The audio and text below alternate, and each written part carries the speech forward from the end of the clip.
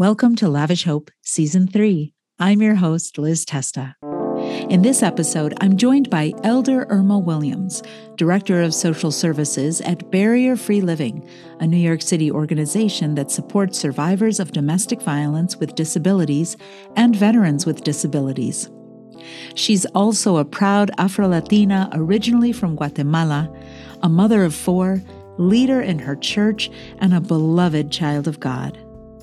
Irma has a powerful story of how she moved from being a high school dropout, navigating addiction, a challenging health diagnosis, homelessness, and despair, to embracing God's love and plans for her life, and slowly but surely going through the needed steps of detox, setting up structures of support and accountability, to step into a new season full of possibilities, rooted in faith and the care of community, paved by educational opportunities and resulting in a life of abundance and giving back to others. Irma's journey has much for us to learn from, both personally and societally. So let's jump in. I'm so blessed and delighted to be here with my dear sister in Christ, mi hermana en Cristo, Elder Irma Williams from New York City. Welcome, Sister Irma. So glad you're here on the podcast today. Thank you for having me. To God be the glory. Yes, indeed. Humbled to be here. It's wonderful. I'm so excited for our listeners to hear your stories of lavish hope, resilience, and overcoming. And so, Irma, can you just tell us a little bit about yourself, just so our listeners can get a feel for who you are? Well, I am Elder Irma Williams. I am the Vice President of the Consistory at the Reformed Church, where my pastor, Reverend Dr. Michael Edwards, who is the Executive Minister of the Regional Senate. I am the youngest of 8. I was born in Guatemala, Puerto Barrios, Guatemala. I migrated to the United States, New York in 1974. I am a mom. I'm a mother of 4 children. My oldest son, Terrell, he's 37. And Elaine, she's 26. Christopher, who's 25. No, Christopher is 25. And Bianca as well, who is 24. I am never married. I live on the Lower East Side at Mashwick Towers on the Lower East Side, right across the street from my beloved church, DeWitt Reformed Church. I serve in many capacities at DeWitt Reformed Church. I was the president of the Women's Guild. I am a champion for women and children. In my professional life, I am the director of social services at Barrier Free Living, that's located in the South Bronx. And that's where primarily I grew professionally as a social worker, and that is the community in which I serve. It's a supportive housing for men and women, single men and women, and also families who have a history of domestic violence and some disabilities, deaf or hard of hearing, or physical disabilities. And these individuals survive the shelter system. And now we have supportive housing for them where they get to begin their lives again after such a chaotic time in their lives and traumatic time in their lives. So now they have an opportunity to live independently with their children and move out of poverty and out of the violence that they've had. We still have some challenges, but for the most part, there's supportive services for them. And we have the family building has 50 units and the single building has 70 units. I supervise a multidisciplinary team, which includes social workers, occupational therapy, and the learning center. I believe that healthcare, nutrition, legal, education is a right, not a privilege. Amen. And something that I am a champion about. People who are living in poverty and don't have the resources that we take so much for granted. such as a loaf of bread, some milk, safety for their children, a park to play, clean water, uh, housing free of mice and rodents and rats. And, is just an ongoing issue with the people in the South Bronx, or any neighborhood. And that is something that I am so, my heart is for the people. That's so beautiful. Irma, thank you for giving us a little snapshot of that. And so it's going to be a beautiful conversation talking about how you got there to be the director of social services for this really important nonprofit in the city of New York, and to just be so active in your church as well. So let's shift a little bit to that first question I always ask my guests. What does resilience mean to you? How has it shaped your past and been shaped by your past? And maybe been changed or deepened by your own experiences. So what does resilience mean to you? Well, resilience is I just demonstrated to you the rubber band scenario where you stretch a rubber band and it bounces back quickly.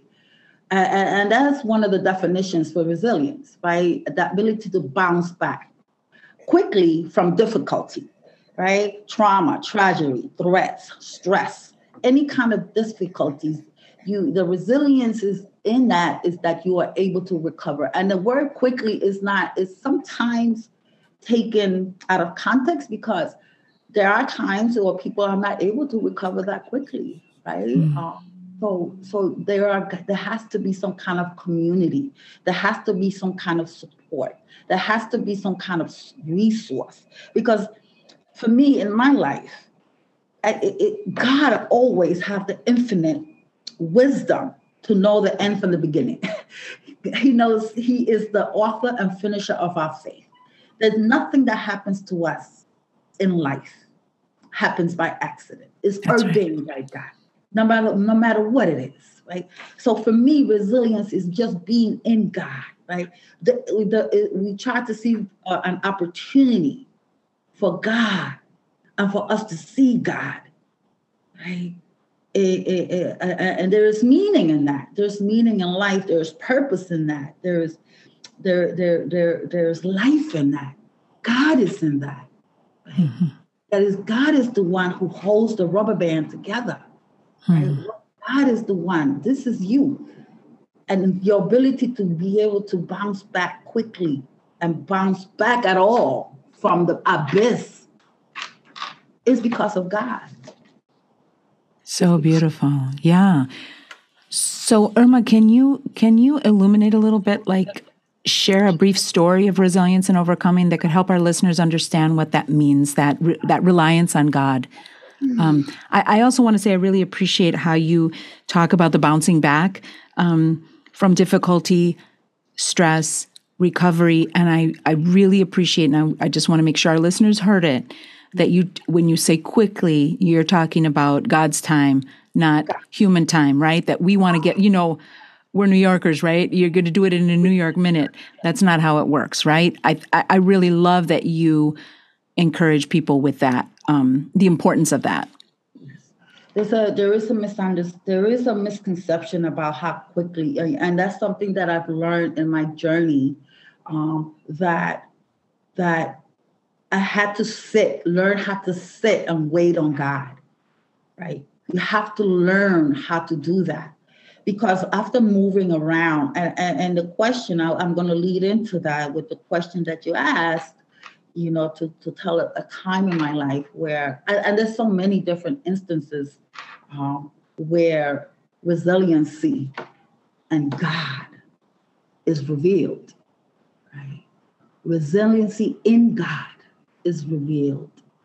I was lost in the world, unlike the prodigal daughter. My mother welcomed me back for many, many, many, many years, especially in the 80s when the crack epidemic began. I got caught up in that crack epidemic, and I lost custody of my children during that time. I do have 4 children. I remember I attended APSI in February, and Reverend Friend, I was having a discussion, and I was sharing about my kids, and I said, wait a minute, Elder Irma, I thought you only had one child. I always hear about Bianca. And then, and then I shared my story that I have other children as well. And during that time, I did lose custody of my children. And thankfully, my family was able to gather around me and reached out, to my children. I was able to provide the support and guidance that they needed that I couldn't give. And during that time of incarceration and homelessness and compromised immune system, I recognized God in that, because it was a dark time in my life. I was arrested in 1989 for drug possession, and I was sent to Rikers Island. And during that time in the 80s, I remember that HIV and AIDS was at its highest. And people were dying every day by the thousands. I think we have some kind of a repetition with COVID where people were dying by the hundreds. And we didn't know too much about it.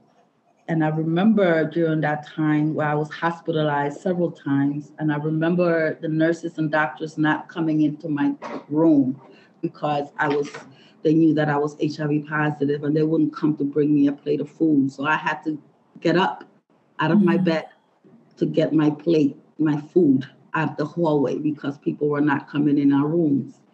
And I thought I was going to die during that time. I really thought I was going to die. And what happened to me, it was nothing miraculous, because it is the glory of God. The glory of God throughout those dark moments, that God's light shines in someone like me, right? Someone who's lost. I remember Proverbs 22, train up a child in the way they should go, and when they get old, they will not depart. My mother trained me in God.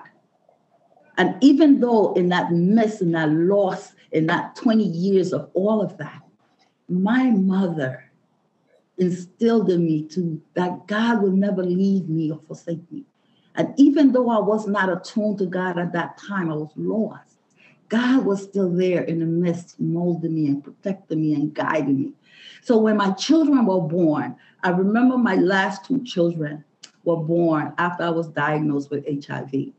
And both my children are tested negative for HIV. Praise God. That's the glory of God. You cannot tell me that God is not real. For God to show up in someone's life in the midst of turmoil, and still, when we say God did not leave me or forsake me, we take it for granted, because even in the midst of all of that,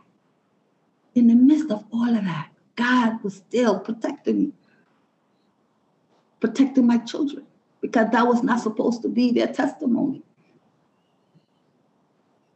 God protected them, even in the midst of that. So for me, after I came out of that and I asked for help, and I remember being in an abandoned building, September 7th, 18th, 1997. I was in an abandoned building, and I asked God to save me. And that was a genuine prayer. I've prayed before, but that one, God transported me to detox rehab. And here I am today. I was a high school dropout, and I learned, I addressed my drug use. I went to treatment, and I went to AA and NA and sought people who had the same similar experiences as I had. I went and worked, I sought where people with HIV go to learn about, living with it, because I had to change my language. I'm no longer dying with HIV, I'm living with HIV, not Amen. dying, because God is not a God of death. God is a God of life. And God gave me life. God gave me a second chance and a third chance and a fourth chance and a fifth chance. And that's the kind of God we serve, a merciful God who do not see our faults. God wants us to just, okay, here we are. Girl, what you gonna do? What you gonna do, mama? All right, Irma, ven acá. Yo te traje aquí y yo no te voy a dar, yo no te voy a dejar. Yo te voy a estar contigo. Yo sé lo que estoy haciendo. Me trustea. Yes, Lord. I trust you. I trust you. I have nowhere to go. I've been to the bottom. I've been in the valley. I know how to look to the hills, which cometh my help. That's where my help comes from. Right? And my mother told me about Jesus. She didn't lie to me. I know for myself. Told me about Jesus. Right? Told me about Jesus. So I bless the Lord with all my heart, because not only that he brought me out of darkness into his marvelous light, he died for my sins so that I can live. God lifted me up out of that clay, out of that darkness, and placed me on solid rock. And God said, now I'm going to put you back where you came from. I'm like, what? You going to put me around people who use drugs? Are you kidding me right now? I don't know how to do that. You know what I'm saying? So that's going to be a trigger for me. No, I already delivered you. That's not your issue anymore. Wow. It's all right. I'm That's incredible. Right back in there because I want you to go and do. Okay?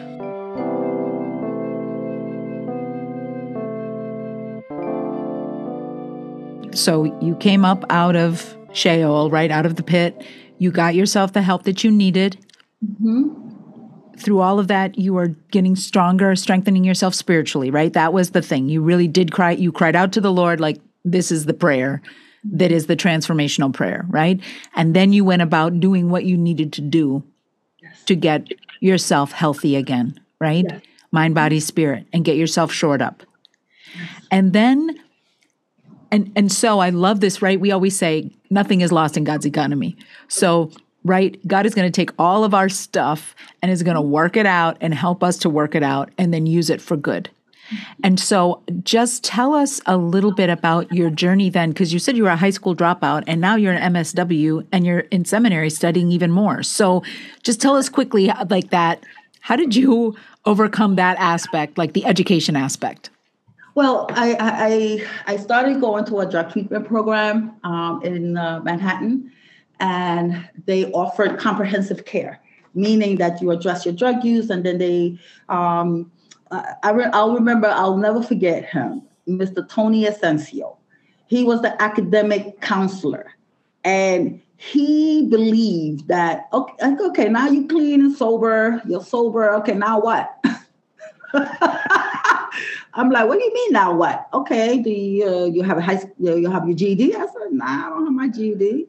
I said, okay, so now what? What do you want to do? It's like, okay, I'll go get the GED. So we had the GED training courses. I took the GED and I passed.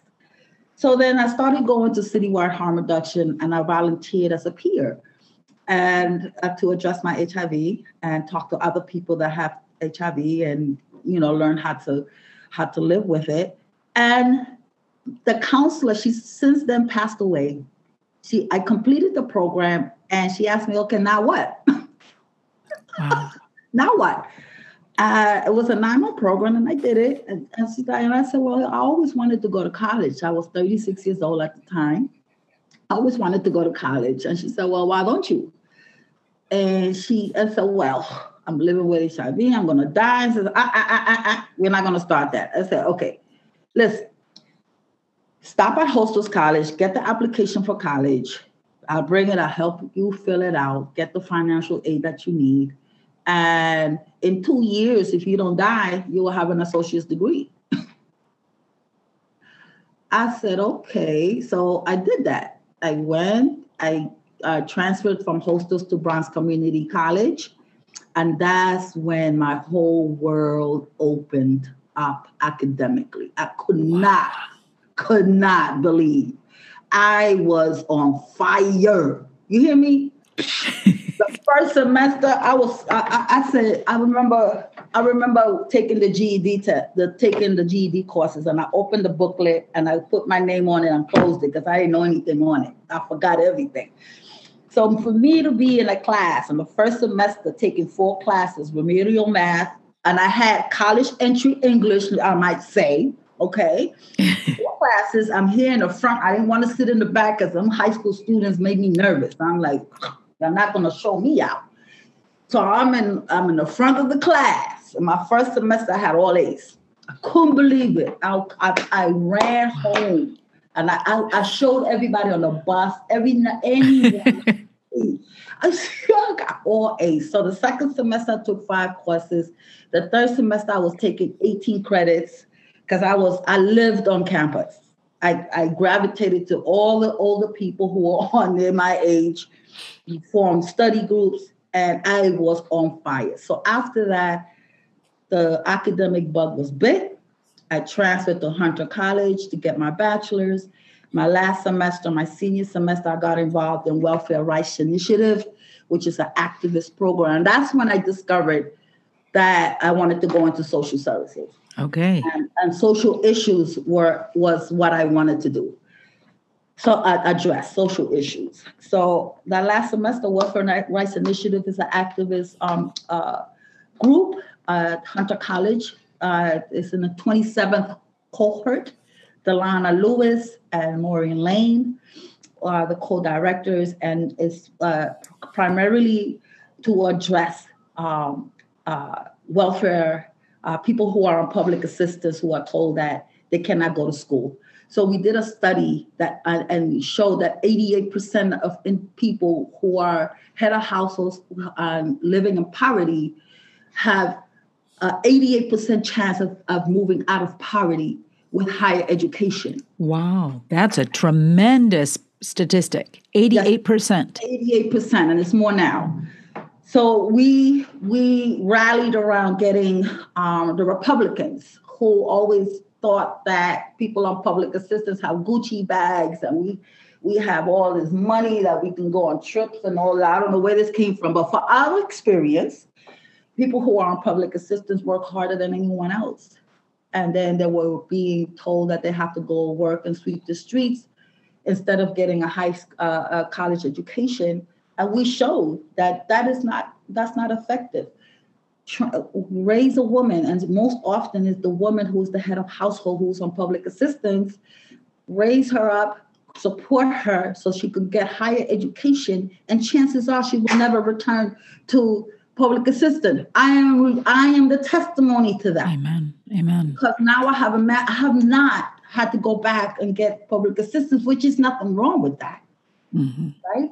But help me get a higher education. Don't put me to sweep the streets for me to collect $67 when I can just go. You could use that time for me to go. So we came up with the work study and internship law that was signed into law. Wow. Where we can use our work study and internship as hours towards work experience program, so that we don't have to come out of class to go to public assistance and sit 3 hours or 4 hours, right? Because of what's happening, right? So that was the premise. And I still go back and speak to the students at Hunter College that's coming in. And also we will go to speak to high schools because counselors are no longer able to tell a high school student that they cannot go to college because they have to take on the responsibility and stop the generational public assistance, being on public assistance. That's right. So we go into high school and tell the high school students that, yes, you can get higher education. You don't have to be on public assistance. You don't have to have your own case. No, you're not going to come out of school to go to do a recertification, work around that. Right. So we were able to maintain yesterday I was actually looking. I was cohort 9. Maureen Lane was cohort 1. I was cohort 9. I was cohort 27. So that's my journey. And then after that, bachelor's degree, I gained employment with Citywide Harm Reduction. And from there, I stayed there for about 2 years, and I went back. I applied to get my master's degree. So I worked towards my master's, the OIR program, while I was working full-time at Citywide Harm Reduction. Okay. And so then you got your master in social work. In social work. Yes. Yeah. Beautiful. So then that, like, you had this lived experience. You then got this spark on fire for education. And I mean, that is, I have to say, like, that has got to be so inspiring for people to just hear, I mean, the particularity of it. And I love how then that catalyzed you to want to be part of equity for education, right? For people like yourself. And I think it's so beautiful to see a story of that. I mean, that is true overcoming, right? And that is, I just think about, you came from Guatemala, you were raised up, by a mother who had dreams for you, right? And you had challenges, but then God brought you through and you overcame that and you were able to live fully into what God had for you. It's such a beautiful, inspiring story. Irma, thank you so much for sharing that. Now what I'm interested in is when you don't have that sense of resilience, when you're feeling weak or tired or just where do you find that sense of resilience when you don't have it? Like those times when it was overwhelming for you? And the people I serve. I see that all around me. And I think it's safe to say, Reverend Liz, that it's not very often I feel that anymore, because my hope is in God. Mm-hmm. And God brought me out. God brought me out. I get tired sometimes. Yes, I do. But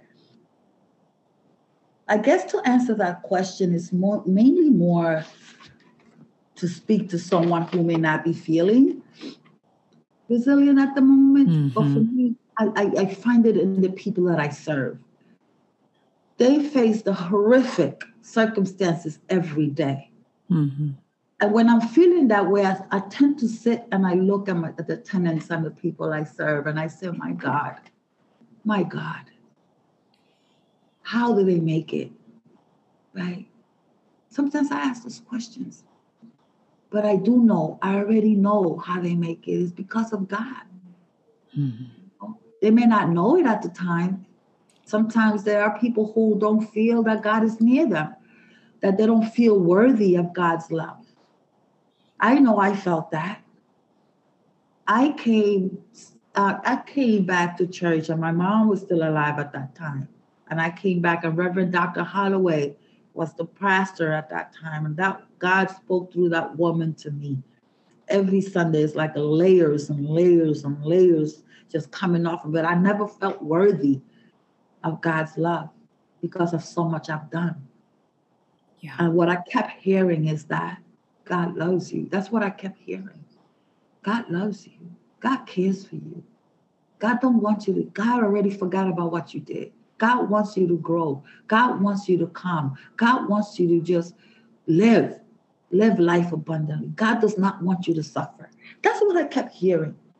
God, so that's what happens to me when I see the people of God who are still lost and who are still hurting and who are still traumatized and who are still in the dumps and still feel that no one loves them. I look at them and I say, and I try to be that light, that hope. So I guess to answer the question is I go within to find our resiliency, and then it comes out.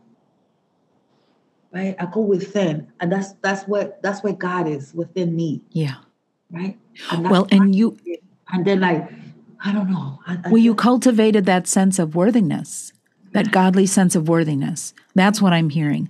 That back when, right, when you were struggling, when you were just coming back into the fold, coming back into the church, and you were, you know, because that so many people have this in all different places and for all different reasons.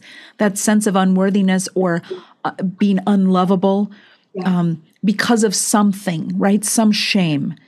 And what it sounds like to me is you're able to, like, you stockpile that and so now if you feel like you're lacking some kind of resilience, you immediately can go within and tap into that. That's accessible to you. And I think that is such a beautiful thing for our listeners to think about and to embrace, is that we all can have that, right? That's that beauty of that personal relationship with God, is that is, you know, that's within us to access and to use in any circumstance, right? That and then to share that with others. Yes. And then to see it reflected in others. I think that's also, we call that the Imago Dei, right? It's like, that's the image of God. We're made in the image of God. And so you're seeing that in other people as well. You're seeing that beautiful, beloved child of God in the other, even when they can't see it themselves, right? Because that was me once upon a time. I just saw God in me and I didn't see it. I remember a mother approached me years ago when I first came. And she's like, I think you could be a deacon. I'm like, what? I was being an usher. That's all I wanted to do was be an usher, right? Stand at the door. And she came up to me and said, I could be a deacon. I think God spoke to me and he's calling you to be a deacon. I'm like, no, not me. But you know, that's how we are. You know, we see the beauty in people out there that they don't see themselves. And it's so befitting, you know, for us to really think about that. I remember Romans 15:5 says, may the God who gives you endurance and encouragement give you the same attitude of mind toward each other that Christ Jesus had, right? For us to encourage one another, for us to develop one another, to tell one another that you can endure this, you can make it, you can make this, you're okay. Okay, you can't get up right now and dust it off. I'm gonna get down here with you. I'm gonna sit down here with you until we're ready to get up together. Okay. Oh, you want to lay down? Okay. Sometimes we just lay down. Right? I'm gonna lay down here with you. Let's pray. Okay. I won't say a word. Quiet. You want quiet? We're going to lay here together in quietness. I have to say a word. Help people to endure. It's so hard to go through things by yourself. Yeah. There's a reason that a lit coal cannot stay lit by itself. You have to have other lit coals around for it to kindle. You're kindling that fire. Even if that fire is quiet and it's low, you don't see it. You just see the smoldering. But you're still together. You're everybody together. So, boy, my fire, my light is a little bit low or dim or not at all. It's just a little, I ain't got nothing else. You know, your fire can kindle mine and keep mine going until I'm ready to roar again, right? So, I love that image. Irma, that is beautiful. You're onto something there. And that speaks to your comment at the beginning about community. A community, exactly. That when you needed that support, it was community. That was the first thing. That was the word you said, was community. And so I see that reflected here in this image of those coals all gathered together, creating that warmth, right? And bringing life, right? And then kind of covering for each other. Covering for each other, absolutely, and that's who God is. God is within us. That's why when the church building closed down for COVID, church is closed. No, church is not closed. We are the church. We are the church. That's why Jesus was able to preach and teach the word everywhere he went. He didn't have a house to go into or a building or synagogue. Every time he went to the synagogue, they kicked him out anyway. They want to kill him. So he's like, I'm going to be with the people. I'm going to go to the well and talk to this lady. I'm going to go to the lepers. I'm going to go to the blind. This guy has been sitting at this gate forever. Let me go by and see, right? Yeah. God was with the people.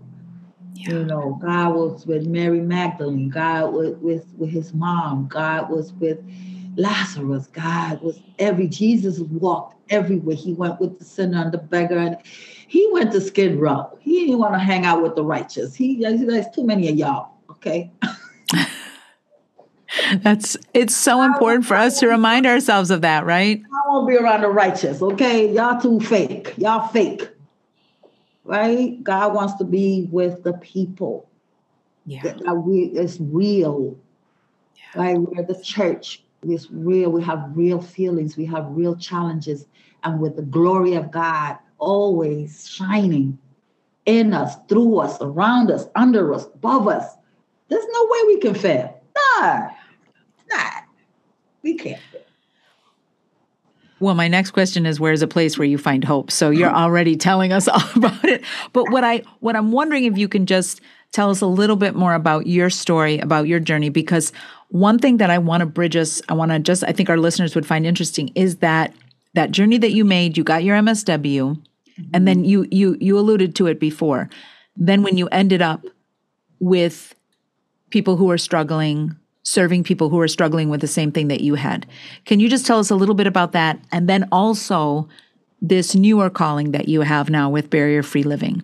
Can you just quickly just narrate that for us? I think it completes the picture of God at work in you. So, I really didn't think about it, Reverend Liz, when I was in the process. I know that I lost custody of my children, right? I regained custody of Bianca when she was 5 years old. And that particular experience with her, I was so scared that I was going to mess her up because of all the issues that I had and I was dealing with. So I had to hold on to God and unchanging hands. And I had to rely on the prayers of my mom. I talked to my mom all the time because I was afraid. Sure. This little girl, I gave birth to her, right? And my sister in California came and got her and took her to California, and then she passed. So that's how I regained custody of her and brought her to New York. So she grew up in California. She came to New York. So for me, with her, I was so worried about her, and I laid her. I brought her to do it. I brought her to church, and everybody rallied around us. And to help me navigate motherhood, something strange to me, even though I had 4 children, but I was still new. Navigating my academic journey and God, and how that fits into this. So I had to really hone, and I keep doing this because I had to put on blinders. So I won't look to the left or to the right or behind me or ahead, so that I could stay in the moment and work to whatever came that day. So whatever came that day, I stayed in the moment and I stayed in the journey. I stayed in that moment to be able to cope better with everything that was coming at me, because I was so unsure of everything. I wasn't sure of myself. I didn't have self-confidence. I didn't have self-worth.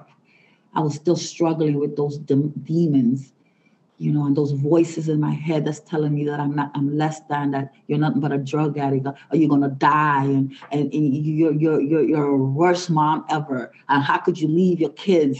And all of this. Those saboteurs, right? They can be so powerful. And it's in my own so voice. Real. It's in my own voice. Right? So it's all in my ear. That committee that gathers in your head, you got to kick them out sometimes. Yes. So that journey from that to where I am,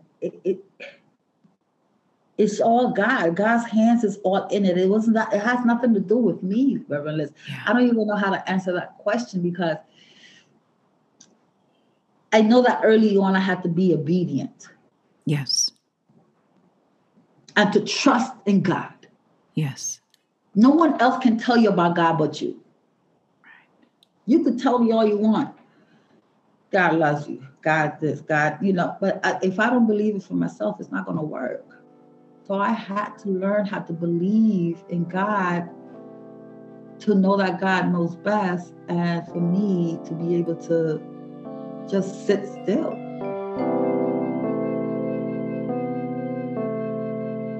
So you sat still, and you started to cultivate that sense of believing, right? Mm-hmm. And then, so you told us about then you got your youngest child, and then you were able to start raising her, right? And doing that well. And she's a beautiful human being. Well, I know her well through our church circles, and she's just a beautiful human being. So you did right, Mama. You did right. But then I'm interested in this piece of where you came from. You got through the schooling, right? You got your MSW, and then you said that you were working with the welfare rights, and then you moved forward and you said you were working with people who had been like you. That's the piece, because I think that's what's so beautiful when we're talking about, where do we cultivate hope? Where do we find hope? It's like God reveals to us in due time, what happened to you back then? Oh, don't worry. I've got a plan for you to be able to, that's going to be worked out for good. That is going to be worked out for good. And you're going to be able to use those experiences to bless others. Amen. So just how did you get to that? Okay. Working with those HIV drug addicts. Drug users. Drug users. Thank you. Drug users. So I went to a meeting. In a meeting, and I raised my hand. I said, my name is Irma, and I'm an addict, and I'm also HIV positive. And then a gentleman in there, I'm still friends with him today. He talked to me, and he said, I got a place that we can go to. They have a workshop that they're starting. It's in this first cohort. And we can go and you can learn a bit about your compromised immune system, and you can learn more. And they have a volunteer program. They give you $40 stipend, and he gave me the whole overview. So I went to Citywide Harm Reduction, and I began to participate in Blunt Reality, which is a peer program where they give you, it's a 6-month-long peer program, and every week we have different topics such as HIV 101, Hep C 101, and all of that. So I began to work with people who have a compromised immune system together. And just like that one coal, I was the one coal over here by myself, thought I was by myself. I got together with other people with like minds and like circumstances, and I was able to connect and learn and know that I'm not going to die, I'm going to live.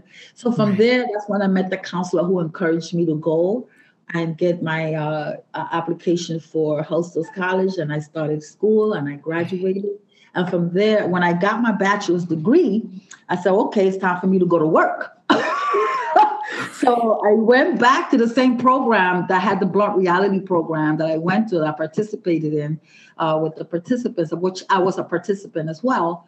And I went back and I asked if they had any openings. And they hired me as the peer program coordinator.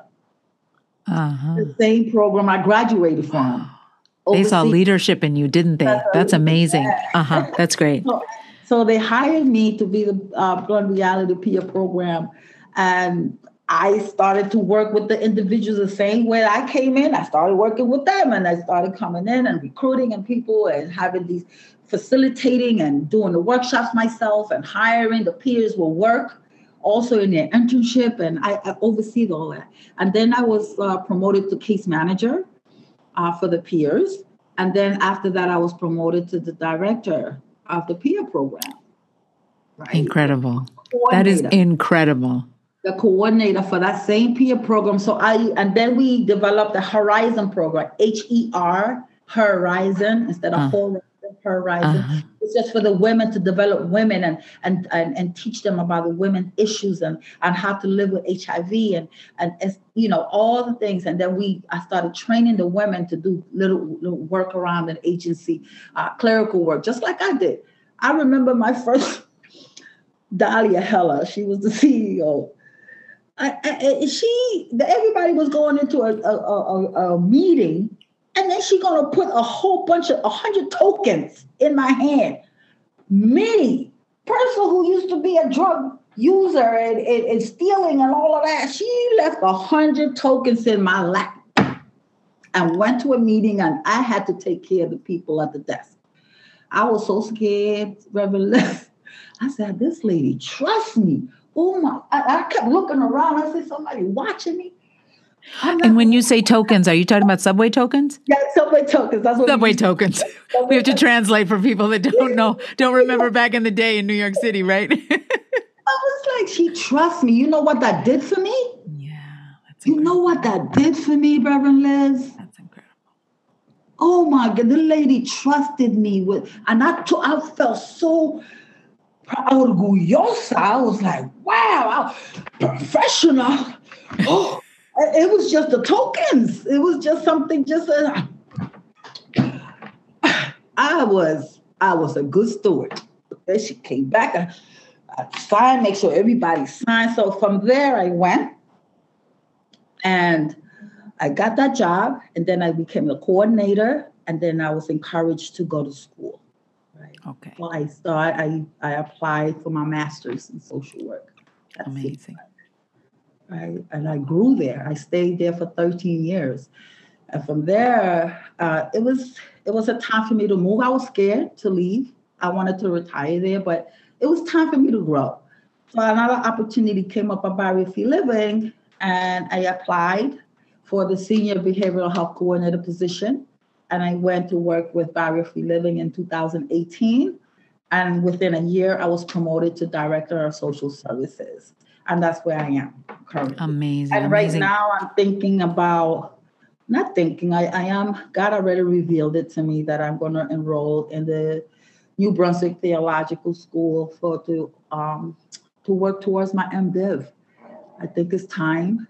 I think that I have a lot to offer God for his people before I leave this earth. Yeah. And the only way to do it, I think that, I believe in training. I believe in that we ought to be knowledgeable of the things of God. We're not going to know everything, but I think that it's our responsibility to be positioned, to work towards preparing ourselves. Always be prepared. So when God positions you and puts you to where he wants you to go, you're already equipped, right? Yeah, you're so equipped. Good. You're ready. You're positioning yourself. It's so good. And, you're saying the MDiv, that's the Master of Divinity, which is the degree that is required in the Reformed Church tradition that we are part of, and many traditions, many Christian Protestant traditions, that is required in order to become a minister of Word and Sacrament. So that is part of our training. Just like you became an MSW to be a social worker, you get your MDiv is part of the credentialing to become a Rev. And so, I am so excited for you because it's like, one master's wasn't enough, huh? So I think that's so beautiful because I think for our listeners who are just getting to know you today, Irma, they cannot help but be so inspired by where you came from, all you went through, how you just hung on, to God through all of that and all the ways that you articulated, right? Through community, through remembering your mother's teaching, through rally, taking your child to the church and just saying like, I'm here, and just for them to rally around you. And then all that beautiful trajectory of going through all those educational steps. And I love how you named them, the mentors, the encouragers, the facilitators, the supervisors, the people in your life who helped you to know what next step you needed. And I think that for me is such a blessing for our listeners to hear that because, it's the United States. We like to be independent here. And we know, though, that if you're going to really follow the Christian tradition, the Bible teaches all the time about the apprenticeship model, about people getting the wisdom of the elders, just what you were saying, train the child up. We need to see who's around us that can help move us forward. and who can support us in that. So does that all resonate? Am I capturing that? Yes, absolutely. Yeah, because that's what I'm taking away today. I just want to, before we close out, I'm just wondering, you've named several scripture already. Do you have any other scripture verses you want to share? Early on, when I went to detox, I was in such a bad shape. I stayed in detox for 11 days. Usually the time for detox is either 4 to 5 days. And I could not sleep. I could not stay awake. I could not stand up. I was in such bad shape when I finally made it to detox. And my mom and my brother, Selvin, I used to smoke cigarettes at that time. And my mom would not buy cigarettes. Well, my brother did. She said, Mom, she needs it. She really needs it. So I'm saying that because I've forgotten everything. And what pained me the most, that I forgot how to say the Lord's Prayer. Our Father, which art in heaven. And the 23rd Psalm, the Lord is my shepherd. And as you know, in our culture, that is the two prayers that they teach us. Our parents, especially our mother, listen, if you don't know that, something's going on. It's just like the ABCs and your 1, 2, 3s. So I during that time in detox and rehab, I committed to memory those two scriptures, right? Those two scriptures, Matthew 6, 9 through 13, which is the Lord's Prayer, and Psalms 23. And I committed to my memory those two prayers. And those are the two prayers that I have a lot of scriptures that I love, but those particular two are specifically meaningful to me, because not only those are the prayers my mother taught me when she introduced me to Jesus, because she knew one day that I had to hold on to Jesus' unchanging hands, that she cannot save me. My children cannot save me. My siblings cannot save me. My church, my pastor, my job, none of that. Only Jesus. And she gave me the tools to withstand the darkness of this world. Because that's the gift, not only the gift of life my mom gave me, right? She gave birth to me, but she also gave me Jesus. She gave me Jesus. Now, those two scriptures are the cornerstone, because I know that the Lord is my shepherd. I want for nothing. I want for nothing. Everything that I have, God has provided for me. Hallelujah. Hallelujah. And He keeps me away from temptation. He strengthens me. Yes. You know, and He allows me to be at peace. Yeah. He gives me rest. Yes. He leads me in the path of His righteousness. That even though I'm among people where the trauma is so thick, that the evil is so is present, that God protects us all, even in the midst of that. And you could able to speak to that thing that keep our people in bondage, you know. And that's what prayer is so important. Mm-hmm. I often, we often sing that my mother prayed for me, but it's not a joke to me. It really not. Those prayers, I'm still on the fumes of those prayers. Mm-hmm. You know. So your 23rd Psalm, Matthew 6, 9 through 13, Jeremiah 29 and 11. Mm-hmm. For I know the plans I have for you, declares the Lord, right? That He will not cause any harm to come to you. You know, I know the plans. He will not harm you, and He will give you hope. Yeah, so good. So good. So I think you've already really said it, but how are you cultivating hope today? Mm. By showing up wherever God wants me to go. Mm-hmm.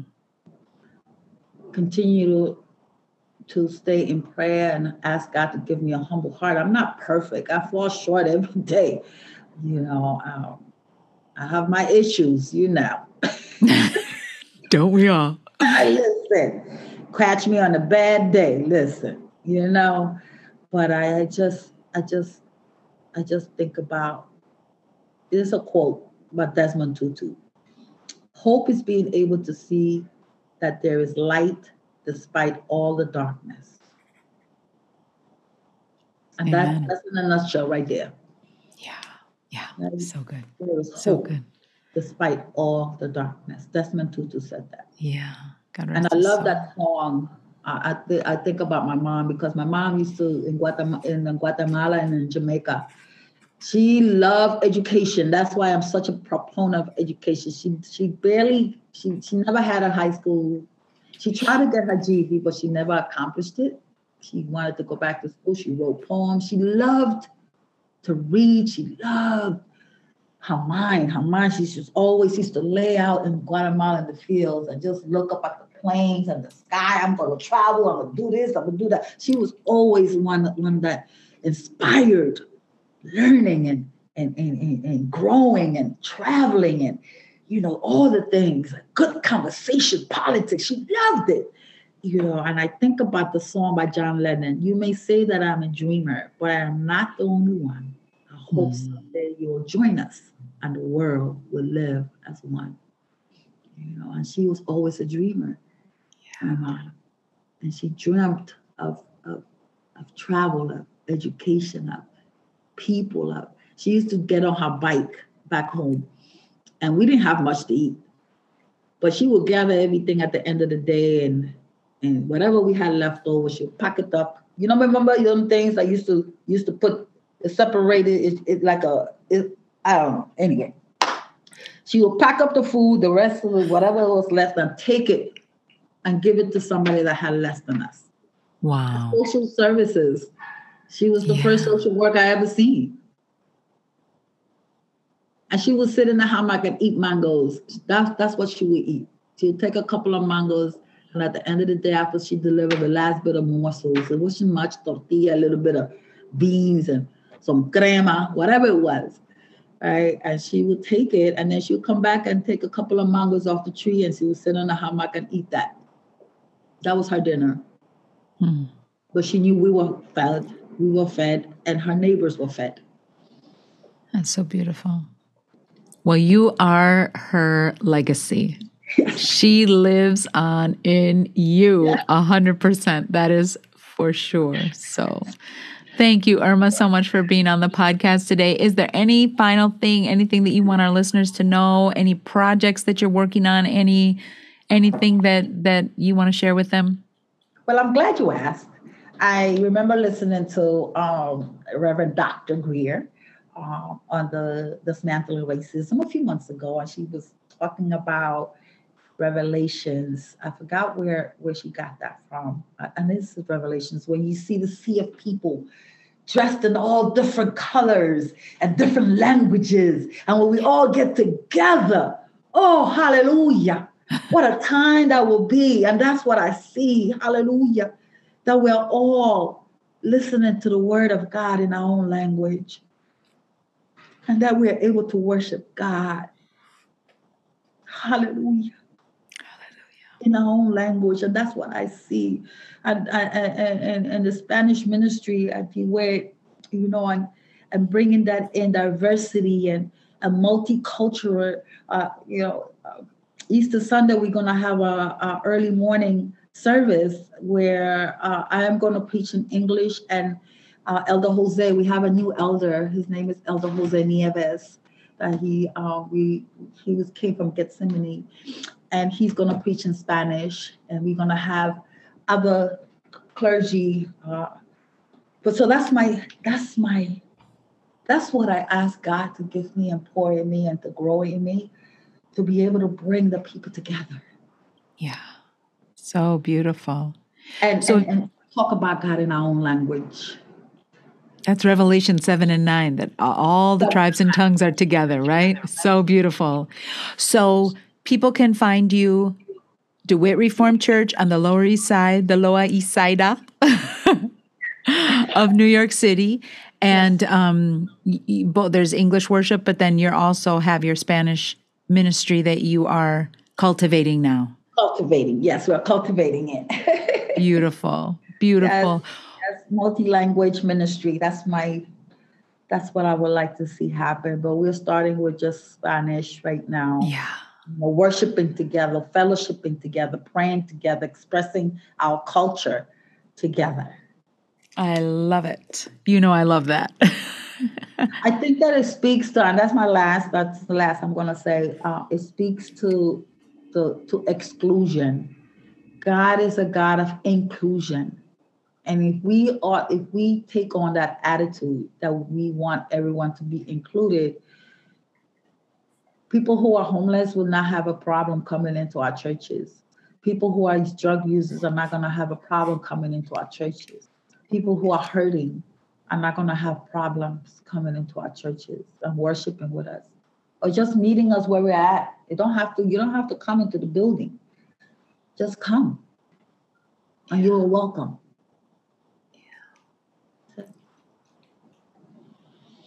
That's beautiful. God has got you on assignment, sister. God bless you. Thank you so much for all you've shared today on the Lavish Hope podcast. What a blessing it's been to be together. And all the best to you and your family and your continued living into your amazing calling. God bless you. Thank you. Reverend. Thank you so much for being here today.